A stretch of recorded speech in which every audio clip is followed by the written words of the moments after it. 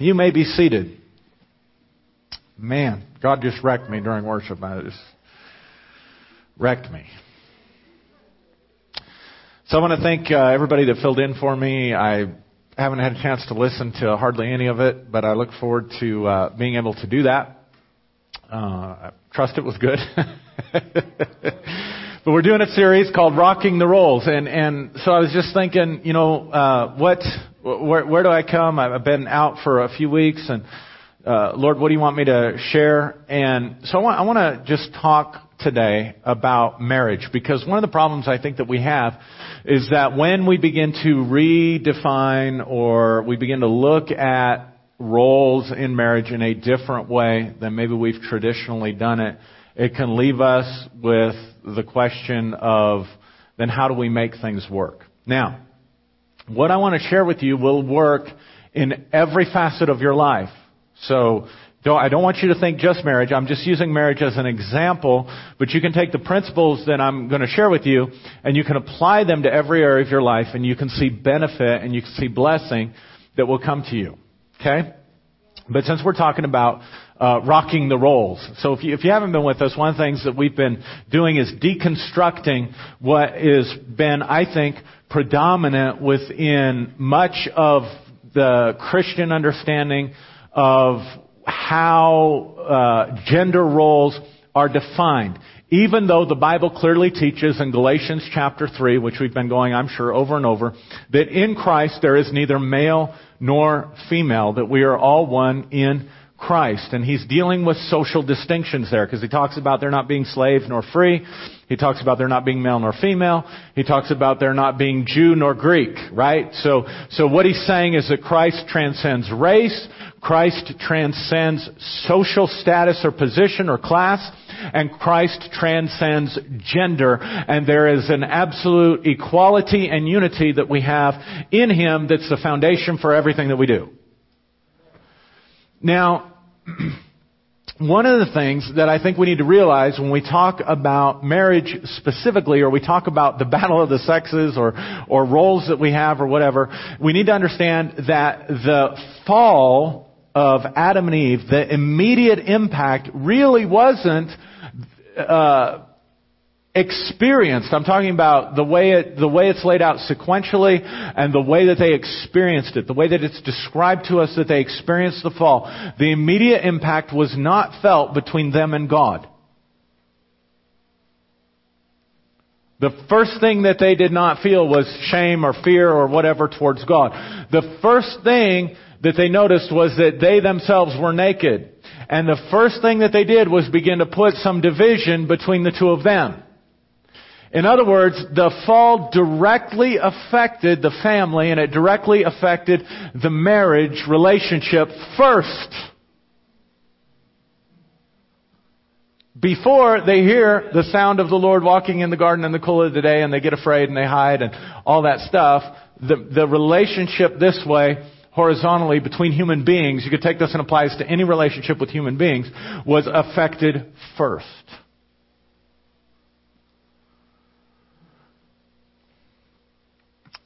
So, without going into the story, I trust you know the story. There's a serpent, which is the wisest of God's creation, right? The most subtle, I think some passages say, but he was the wisest of the animals. And when Eve eats, she eats from the tree of knowledge. And she eats from the tree of knowledge because it's desirable to make one wise. So really the temptation for Eve was wisdom and knowledge. See, one of the things, I did this when I was in Arkansas. They wanted me to do some stuff on the whole gender issues and stuff like that. And one of the things that I ended up really going after there, and I've just been thinking about it more and more, is, I'll share it with you this way. And I'm sorry I'm bouncing around. I guess I'm just rusty after a couple weeks preaching or something. But I subscribe to this newsletter that prints articles about all the latest brain research. And I remember a couple of years ago, there was a lot of research that this group had been doing on the differences, gender differences, and the differences in the brains of men and women. And so they were somehow, I don't know how they do all this stuff. I don't get caught up in all that stuff. I just read the results, right? And so you know what they found out when they looked at a man's brain, they looked at a woman's brain, and looking for distinctions, differences, that kind of thing. You know what they found out? They found out that a man's brain and a woman's brain are exactly alike. They're absolutely exactly the same. And I realized that a lot of marriage seminars. How many of you ever been to a marriage seminar? How many of you ever went to a marriage seminar because you felt like you had to? Don't raise your hand.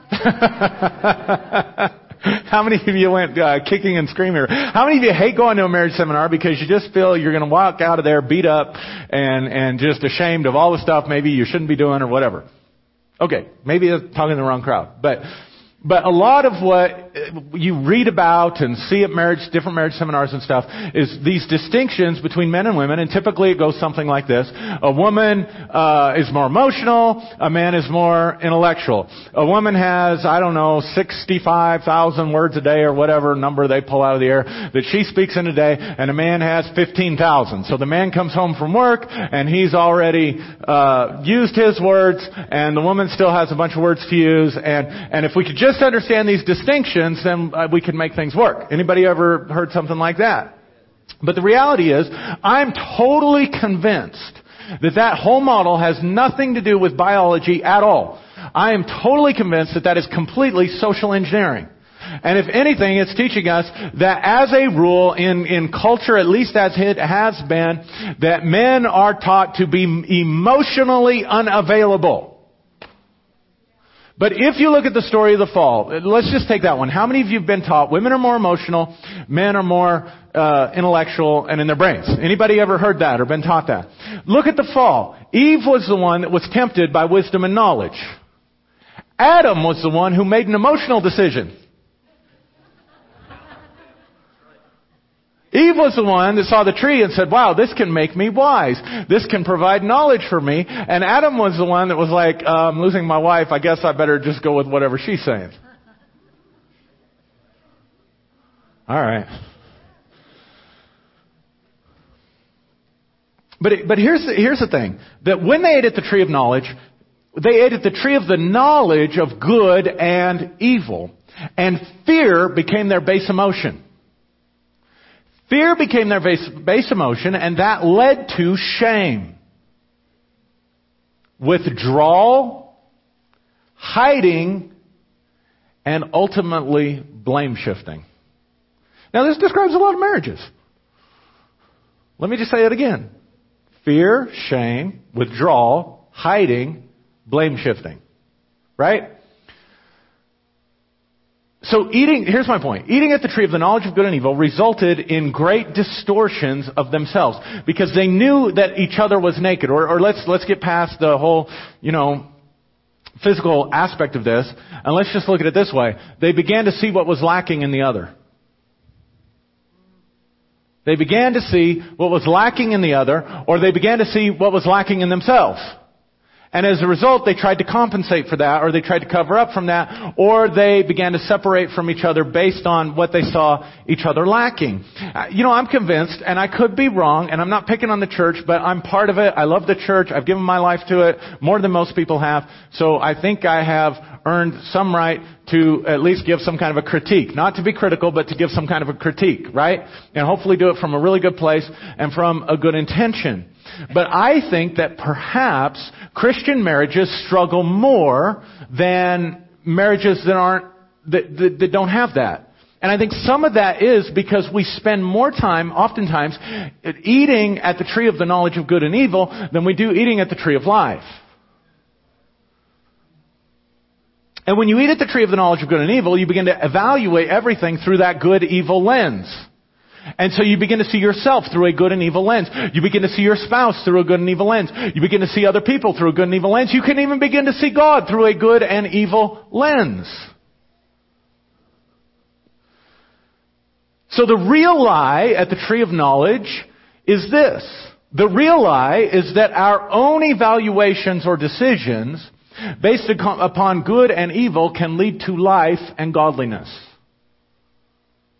Let me say that again. We eat at the tree of knowledge every time we trust our own evaluations or our own decisions based on our own evaluation of what is good and what is evil, and we think that that's going to lead us into life, and we think that's going to lead us into godliness. That's the deception.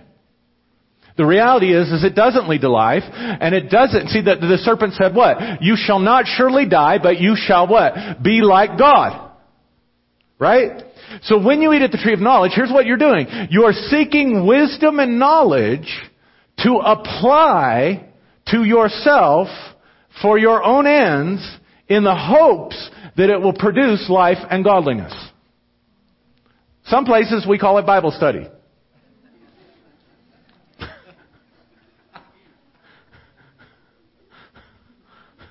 Don't shout me down now just because I'm preaching good, right? Here's how this works out in marriage.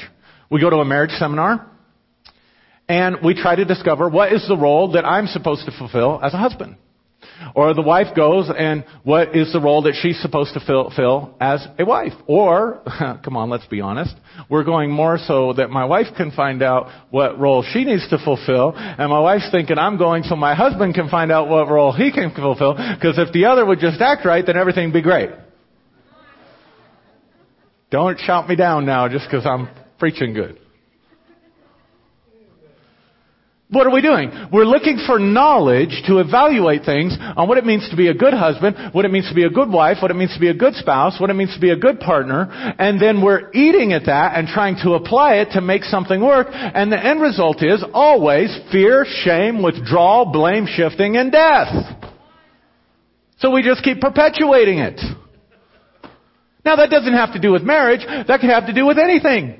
You could go to a financial seminar. You could go to a marriage seminar. You could go to a parenting seminar. You could, anything in life, and say, okay, I'm going to find out, I'm going to gain wisdom, I'm going to gain knowledge, and then I'm going to apply it to my life, and everything's going to work. But the reality is, come on gang, let's just be honest, it's not working. I mean, it really isn't working out for us. All it does is it puts us under a false standard that we try to live up to, and then beat ourselves up because we're not living up to it, which just leads to more shame and more condemnation and more alienation and more separation and more blame shifting and more finger pointing and more frustration with God and one another. Because all that stuff can't give life. We have steps, we have patterns, we have rules, we have guidelines, we have principles, and we believe if we can learn and master them that we'll have happy marriages, raise great kids, be wealthy, have success, live healthy, whatever. But the reality is none of those things in and of themselves can give life. Let's see how Jesus does this in John. Jesus addresses this. I keep coming back to this passage over and over and over again because I don't think I'm getting it. I think the Lord keeps taking me here and taking me here and taking me here because I'm continually tempted. I don't know about you. I probably struggle with this more than anybody else in this room, to be continually tempted to eat from the tree of the knowledge of good and evil, or eat from the tree of knowledge, thinking that the wisdom that I gain there is somehow going to lead to life and godliness. So I'm just confessing. Look at what Jesus says here. John 5:39. John 5:39. Jesus says, you study the scriptures diligently. Now watch this.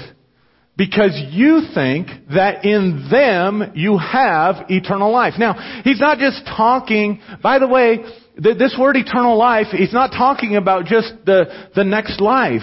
It's the life of God. It's the quality of the life that God has, and because God's eternal, it also is eternal.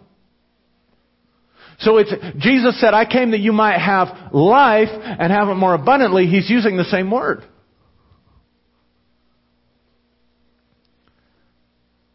In John 17, the very same author, John 17 verse 3, he says, this is life eternal. Now watch this. Get this. This is life eternal, that you may know Him, the one true God, and Jesus Christ, whom He has sent. So Jesus defines eternal life as the knowledge of God and the knowledge of His Son. Now, is it fair for me to take Jesus, what He says He means when He talks about eternal life in John 17, in the same book and apply it back here? Is that fair exegesis? Am I being unfair? Am I putting words in Jesus' mouth, or is He explaining things to us as it goes along? Because if we understand eternal life not as having to do with when you die you go to heaven, but having to do with knowing who God is and knowing who His Son is, then let's read it differently. You study the Scriptures diligently because you think that in them you can know God and know His Son Jesus.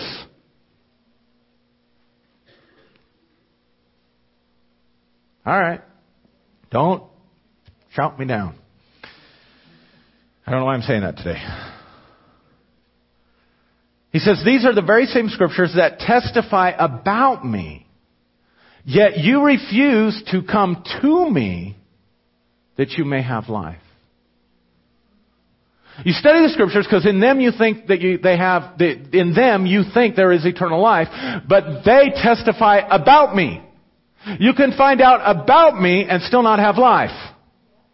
You can find out about me and still not know me. That's what Jesus is saying. The only way you can really know me and the only way you can really have life is if you come to me. See, that's why we actually preach a risen Savior. The Bible actually teaches that Jesus rose from the dead. The Bible actually teaches that Jesus is still alive. The Bible actually teaches in 2 Corinthians chapter 5, Paul says, we no longer know Jesus after the flesh, even though we once knew Him that way. What's it mean to know Him after the flesh? To know Him as a historical person. We don't know Him as a historical person. We know Him as a living Savior. And he goes so far in Colossians chapter 1 verse 27 to say the mystery that God's been hiding for all these generations is the living Christ in you. He is the hope of glory. So here's the deal. What Jesus is saying, what the Bible is teaching us, what the Bible says about Jesus is that He is alive. What the Bible says about Jesus is that He has transcended His limitations of His earthly life and has become literally omnipresent. Therefore, we no longer know Him as contained in historical pages of the gospel. We know Him as a living, ever-present reality in whom we live and move and have our very being right now, because He's inside of us. The Bible teaches that this living Christ, by the Holy Spirit, has taken up residency inside our life and inside of our hearts. And it's Him that gives life. In another place, John says, in John chapter 5, he says, whoever has the Son has life. Whoever does not have the Son of God does not have life. The issue of life is about having the Son, not about having wisdom or knowledge. And certainly not about having wisdom or knowledge about the Son, because that is absolutely the most deceitful. Because you can think you know Him because you know about Him. You can think you know Him because you quote Scripture. You can think you're a quote-unquote good Christian eating at the good tree of life with all the wisdom and knowledge that God has and still be reproducing death. That's what Jesus is saying. The issue is not that the Bible... Listen, I've come a long way in my journey. Because I used to teach and believe and adhere to the fact that I thought the Bible was a self-help book. It was sort of like an owner's manual for living. I know y'all were smarter than that, but I thought, I just go in there and find out what the Bible says about raising kids, and I'll raise good kids. I go in there and find out what the Bible says about having a good marriage, being a good husband, and I can be a good husband. I go in there and find out what the Bible says about healing, and I can get healed. I go in there because it's an encyclopedia that God's given us for life. That ain't true. The Bible never says that about itself. The Bible is written by people who are having experiences with God, who are struggling with God, especially in the Old Testament, struggling with God and struggling with who He is, and they're giving the testimony of their experience about God. Habakkuk was not written so you could have a good marriage. Neither was Jeremiah or Isaiah or Ezekiel or Nehemiah or Zephaniah or any of those guys. Genesis was not written to tell you how to live. And there was silence in Pueblo West for the space of a half hour.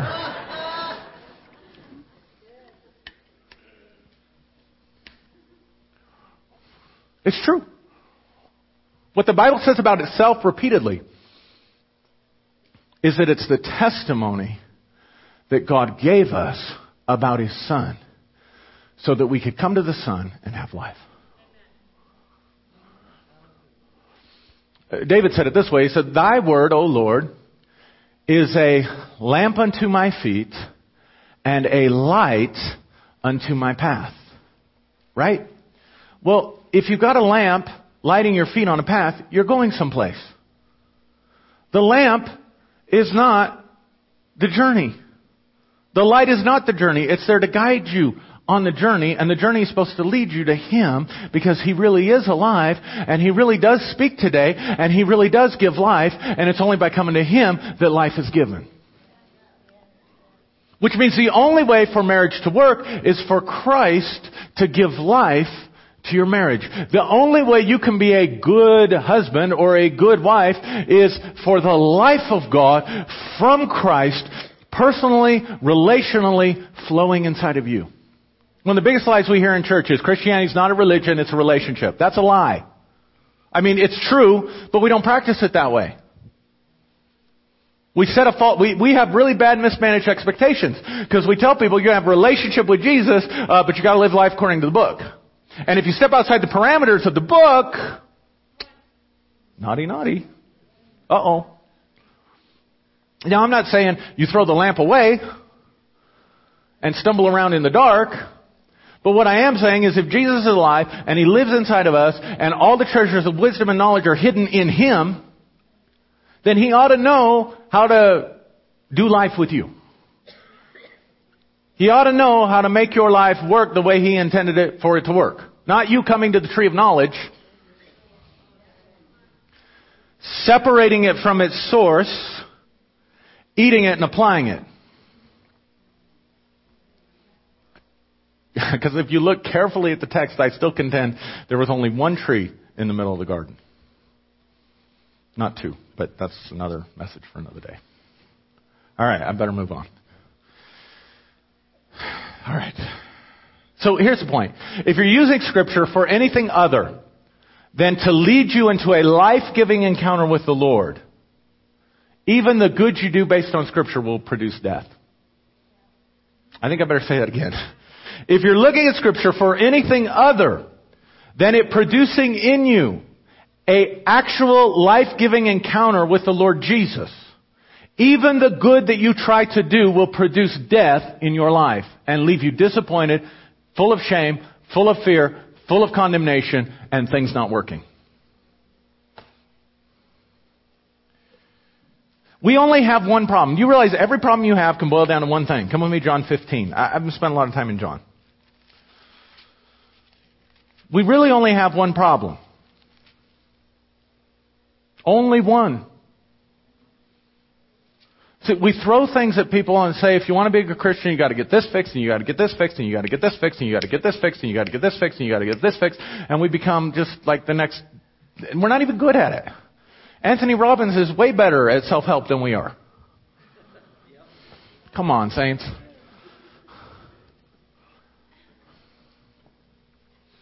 Come on. PBS does a better job. They're little, anyway.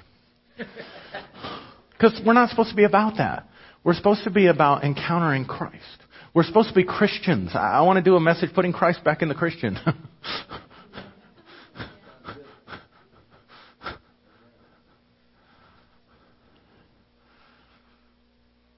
John 15, look at this. John 15:1. I am the true vine. Now remember, even though it's a tree of knowledge, in Second Temple Judaism, the culture that Jesus is speaking about, they believed that the fruit that Adam and Eve ate was a grape.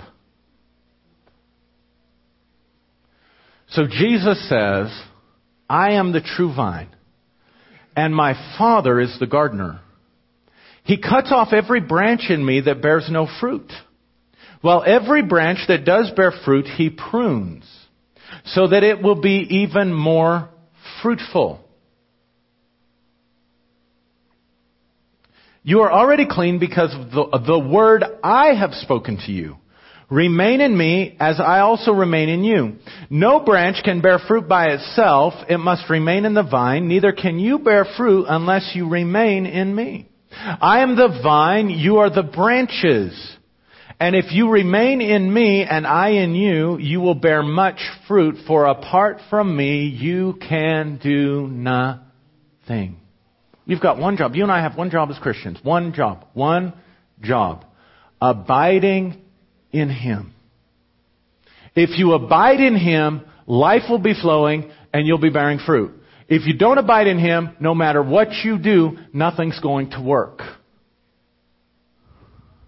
Now, let me help you here, because I used to think that I was just one branch.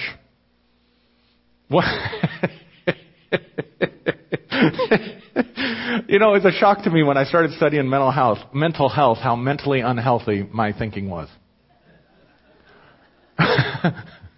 Because one of the thought distortions that they teach you about, you know, when you're working with people, one of the indicators of a lack of a healthy way to think, not necessarily of mental illness, but just the thinking distortions, is an all or nothing thing, where you're either all good or all bad. And so black and white thinking actually is a very unhealthy way to live. Right? So if you read Jesus as, I am the vine and you are the branches, meaning you are all one singular branch, you're actually entering into a thought distortion that Jesus Himself does not enter into, of all or nothing thinking. Because you have several branches to your life. How many roles do you play? How many different things are you involved in your life? How many different capacities do you have within yourself? Do you have the capacity to think? Do you have the capacity to feel? Do you have the capacity to imagine? Do you have the capacity to remember? Are you functioning in a role in the home? Are you functioning in a role in society? Are you functioning in a role in church? All of those things are branches. So you can have areas of your soul and areas of your life that are absolutely in step, abiding with Him, and you'll be incredibly fruitful, and you'll feel the presence of God and the power of God and the life of God flowing in those areas of your life. And then you can have other areas of your life that are barren and dry and dead. Yes? And we like to live on the fruit of one branch and ignore the deadness of these other branches because we don't like living on them. So what does God do? What does Jesus do? Or what does the Father do? He comes along and prunes. What does He do? He takes away the fruitfulness in an area where you were fruitful so you can't stay there. So that you are confronted with the dryness and the barrenness and the death of the branches that are in you that are not bearing fruit. Not so that you can go back to the tree of knowledge and figure out how to fix it, but so that you can realize, I'm not remaining in Him. I'm not abiding in Him. I've disconnected from His life-giving flow somewhere in my life, and that's why I'm experiencing dryness and death. So rather than trying to figure out how to fix my problem, all I've got to do is figure out how to get that part of me plugged back into union, back into remaining, and back into abiding in who Christ is, and who Christ is in me. And the only way I can do that is coming to Him in a place of surrender. So I might be very fruitful financially. I might be very fruitful in ministry. I might be very fruitful in my relationships with people. And I might be very barren in my marriage. So instead of running to a marriage seminar, not that they're bad, but the problem is if they just offer you more stuff to do and don't plug you back into Him, all they're doing is creating more dead branches.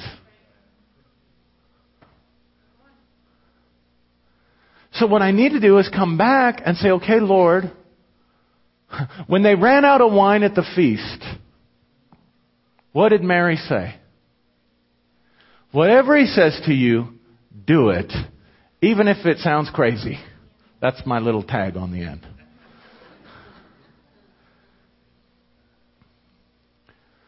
So, when I run out of wine, when I run out of fruitfulness, I come back to the marriage feast. I come back to Him, and I say, okay, Lord, whatever you say to me, I'll do it. And he might say, you need to go to that marriage seminar that they're having in Woodland Park in 3 weeks. He might say, maybe you should get some counseling. He might say, well, you're carrying a bitter root that you need to let go of. He might say, you just need to chill. He might even tell you, that image you have of being a good husband, that wasn't me, and I didn't make you that, and I don't like that person. And neither does your spouse. So why don't you stop trying to be that and just chill out and be who I made you to be? He might say that. He might say, I'm using this situation as a crucible to show you what's in you that you refuse to see about yourself. Now, this is an incredibly empowered place to live, and this is the hardest place, I think, to get people, especially in our culture. I got to tell you, I just came from a week at Disney, and I don't know, I was disheartened with our society.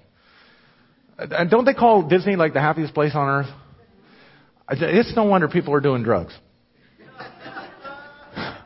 If that's true. If it's the happiest place on earth. Because I didn't see too many happy people there. I saw people mad at their kids. I saw people worn out. I saw people pushing to get cutting underneath, to get in line ahead of you. I'm like, we're going to get on the same roller coaster. You're going to be 2 seats ahead of me at best. You're going to be 10 seconds behind me, but you're shoving and elbowing. And finally, kids, mom, dad, everybody pushing past me and Julie with our 2 boys. I'm getting in line, and Elijah's sense of justice was violated. This has absolutely nothing to do with abiding in Jesus, but well, maybe it does, but get in line, and Elijah's sense of justice is violated, and he's like, hey, Daddy, they cut, and I said, that's okay, son, we're better than that. We can let him go ahead. It's all right. Lady turns to me, oh, did you want to go ahead? No. You missed your chance to look good.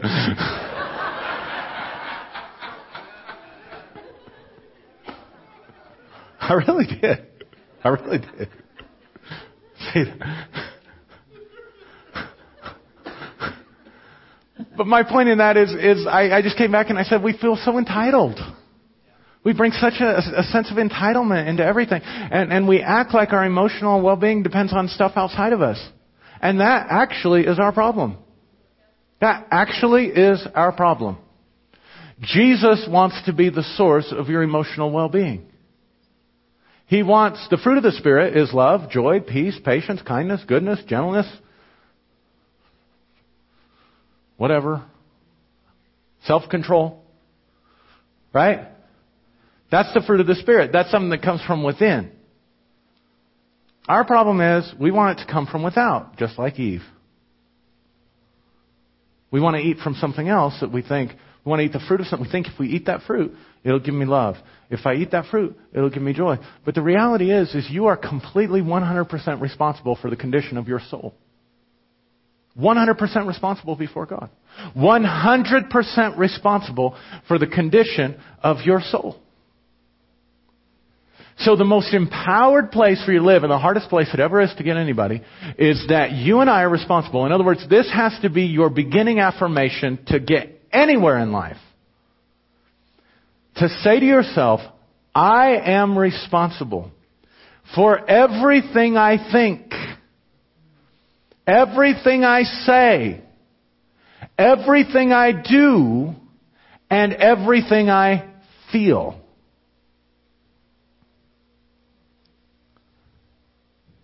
I'm responsible for it.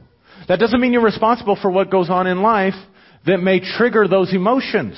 Having responsibility for something doesn't mean not having them. I am responsible for my children. I understand that as a parent. If I'm at the airport with things of luggage and I'm getting the luggage off the cart, and Julie went to get the car at DIA, And I'm standing there with 2 car seats and 2 huge things of luggage and 2 boys, and I got to get on an elevator, and one of them has to go to the bathroom. Daddy, I got to go really bad right now. And Julie's stuck in some line waiting to come get me. I'm responsible for those kids. So when you go push the button for the elevator, you go up to the elevator, and the kids have been pushing buttons on the elevator every day, and they push the button, and you got like 10 elevators to choose from. And I'm over here with all my stuff. And they go running into this elevator that just opened. And the door is getting ready to close. If they get on that elevator and I cannot find them, I am still responsible for them.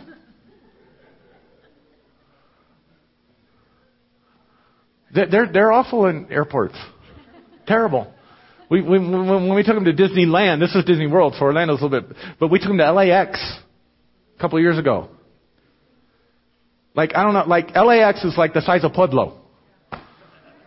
Like it has like 100,000 employees or something. And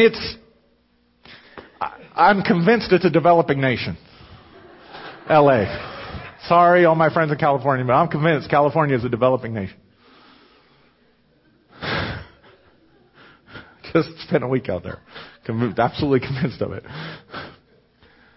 So we're taking them to LAX. Well, so we got them on leashes. You know, like the things. Come here. Get back here.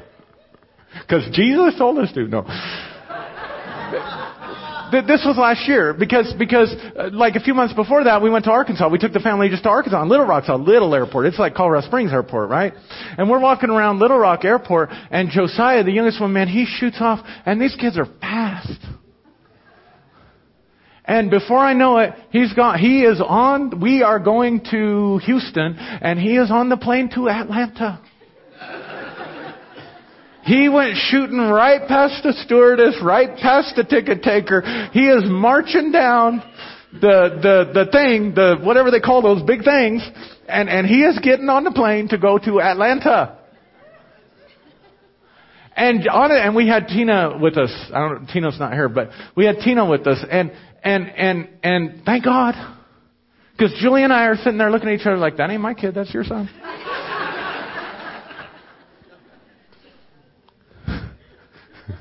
You go, I ain't getting him. You go get him. Really chivalrous of me. Hadn't been to enough of those marriage seminars to know my manly role. So the only one with any sense in the group was Tina, so she comes walking. So here comes the I don't know, the pilot or somebody with our kid, and just mad as hell. And so hands, is this your kid? Tina grabs him, and he just chews Tina out for what a lousy parent she is. And Julie and I were like, oh, thank God we brought Tina with us.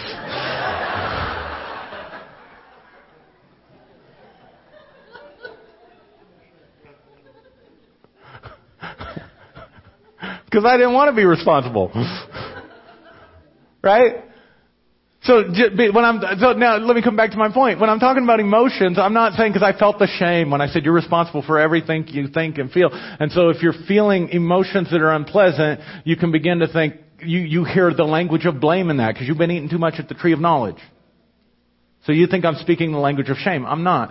I'm saying in the same way that you're responsible for raising your children, in the same way that you're responsible for managing your money, in the same way that you're responsible for managing yourself in society, you are responsible. You and I are responsible for everything we say, everything we do, everything we think, and everything we feel. And when we begin to take responsibility for all that stuff, we step into an incredible place of empowerment. And does this come to help in no other place more than it does in marriage?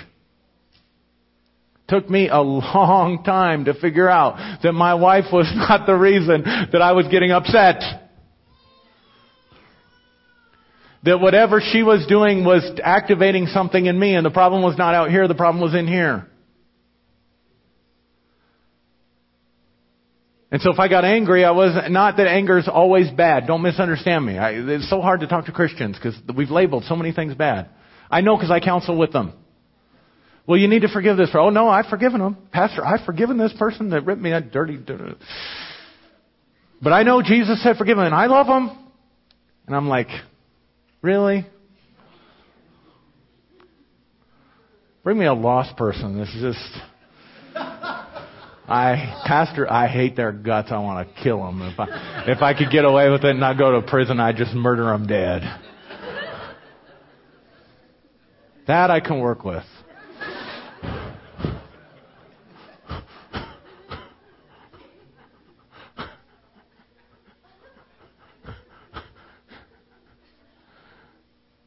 So I began to realize that when stuff would happen in the marriage, it was to reveal to me issues about my own life. It was to reveal to me issues about my own heart. And so I really had to break out of this, because here's the thing about feelings. We have a tendency to assign them to behaviors. How many of you took psychology, know anything about Pavlov's dog? Okay, Pavlov had a dog.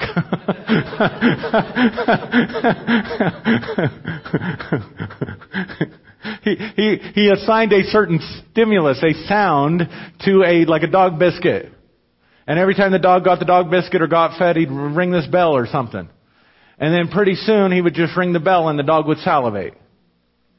And so the point was that you begin to attach appetites, desires, internal stuff to external things. And without your permission, they activate. Without your conscious control, they activate. So a person who has anxiety attacks, something in their environment is triggering anxiety. But the trigger is not the anxiety. The anxiety is going on inside of them. It's association. So what happens is we can build really bad triggers. I'll talk about this more next week, but we can build really bad triggers in marriage. We can build healthy triggers. But we can build really bad ones where you fight back and forth. Your husband does something that the wife, and it triggers, and she's not only, and that feeling comes up, and she's not just thinking about this one time, she's thinking about all the other times before that, and unconsciously thinking about all the other people that did that before that were irritating. So then your wife gets a look. And really fast up there, go see Inside Out, that show with kids. It's brilliant. And then you see that look, and all of a sudden that triggers, I did it again. And that triggers fear. And then to compensate for the fear, out comes the avoidance or the anger or the aggression or whatever. Make sense? And you know what that's showing you? A branch that's not abiding. So you can spend the rest of your married life, just triggering each other.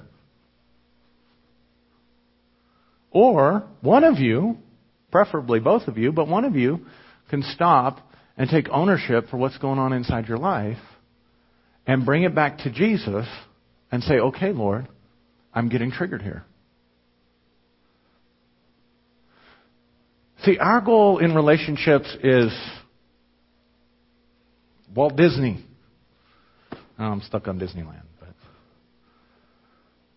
happily ever after, whatever. God's goal is your transformation.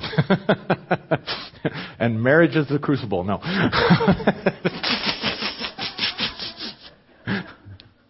I'm picking up your stuff, not my stuff. I'm being prophetic. Whatever, that relationship, that situation at work, that marriage relationship, your kids, whatever it may be, is the crucible that's showing you what's inside your own life. And it's showing you where you're out of touch and where you're disconnected and where you're out of step and where you're not abiding in Him. And so don't go, man, we have this idea, not to get real serious, we have this idea in the church of this is what a perfect Christian looks like. And we put it out there. This is what a perfect parent looks like. This is what a perfect spouse looks like. You know, I'm determined I'm not going to raise preachers' kids. I'm very serious about that. I'm not going to put onto my kids what I think you expect of them because they're my kids and I'm supposed to be holier than you. I'm not saying you do that, but I'm just saying that's the trap we fall into. And when that happens, when I take an image of a perfect... Let's just use parenting. Most humbling experience of my life. Love my kids.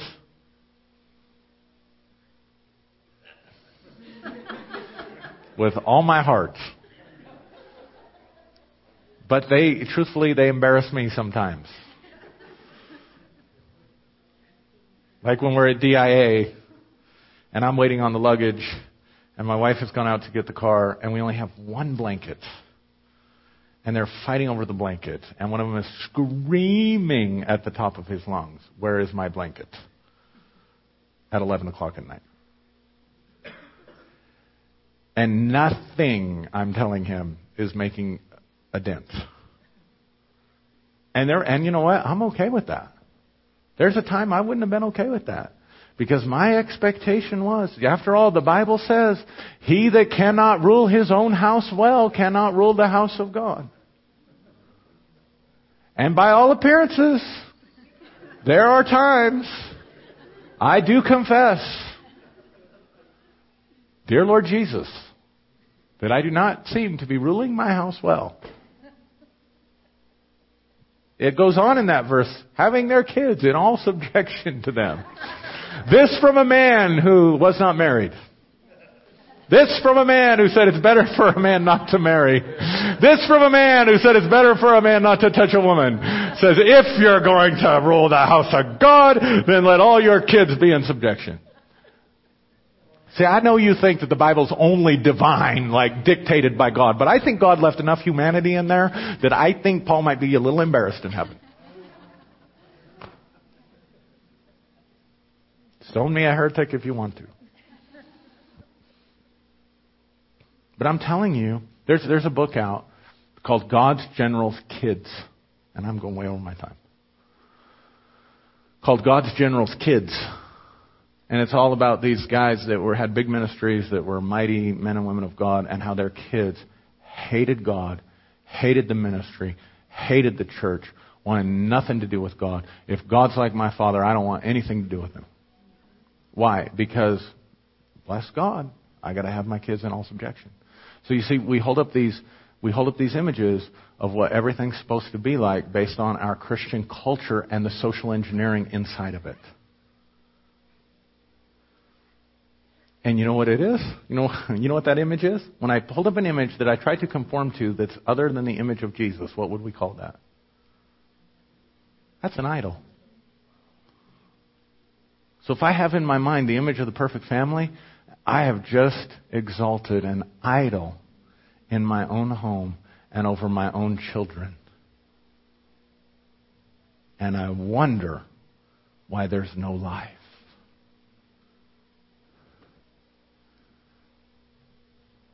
So Josiah can be screaming his head off. I got two choices. I can look good to people and train him to be emotionally unavailable and hide behind the excuse that he's a boy. Or I can say, this is life. Ain't it great? Jesus, help me. What do I do with this?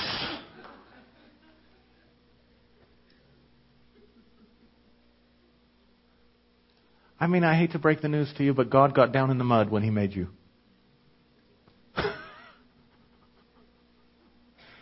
Everything else He spoke by divine decree. Light be, grass yield, animals come forth.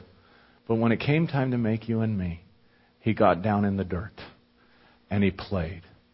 And He got dirty, and He got muddy. And life is like that sometimes. Marriage is like that sometimes. Parenting is like that sometimes. Work is like that sometimes. I got news for you. Church is a lot like that sometimes.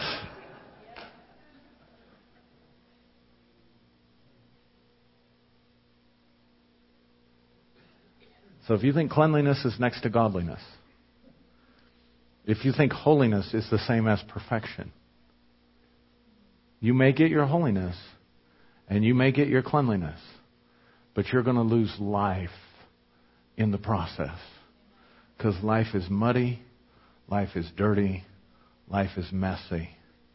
And God likes it that way. And He wants to get in there with you and do life with you. And He wants to be able to release His life to you so that He can release His life through you. And the moment one person in any relationship, be it marriage or any other relationship, maybe it's the boss at work that you hate, but you can't admit because you love them because you're a Christian. Yeah, that one. That person.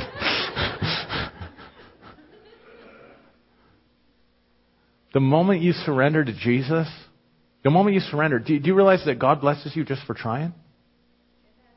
You realize you don't have to get it right.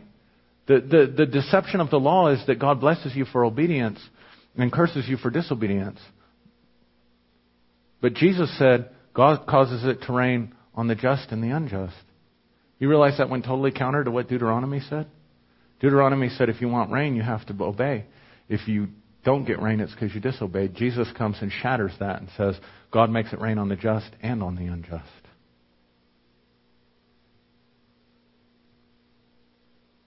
Jesus' life was corrective lenses to how we see God. It isn't if you obey the Son, you have life. It's if you have the Son, you have life. It isn't if you obey the Son, you bear fruit. It's if you abide in the Son, you have fruit. So you don't have to hear Him perfectly and do it right. All you have to do is come to Him. These are they which testify about me, but you will not come to me that you might have life. So the moment I come to Him is the moment life begins to flow, even if I do it all wrong after that. Now, don't get me wrong. If He says, you need to go to that marriage seminar, I quit abiding if I don't. But for some of us, maybe some of you don't know if you heard God. Maybe it's easier to look in a Bible because it is written than it is to trust a word coming from Christ in your own heart. You don't have to hear Him to have life. You don't have to do everything He says just right to have life. You just have to come to Him with an open heart. And He begins to release His life and His grace. And when that happens, everything about the relationship changes because you changed and you were part of the system. And you opened the door to eternal life. And that, I really believe, is not just how we make marriage work, but how we make life work. Amen?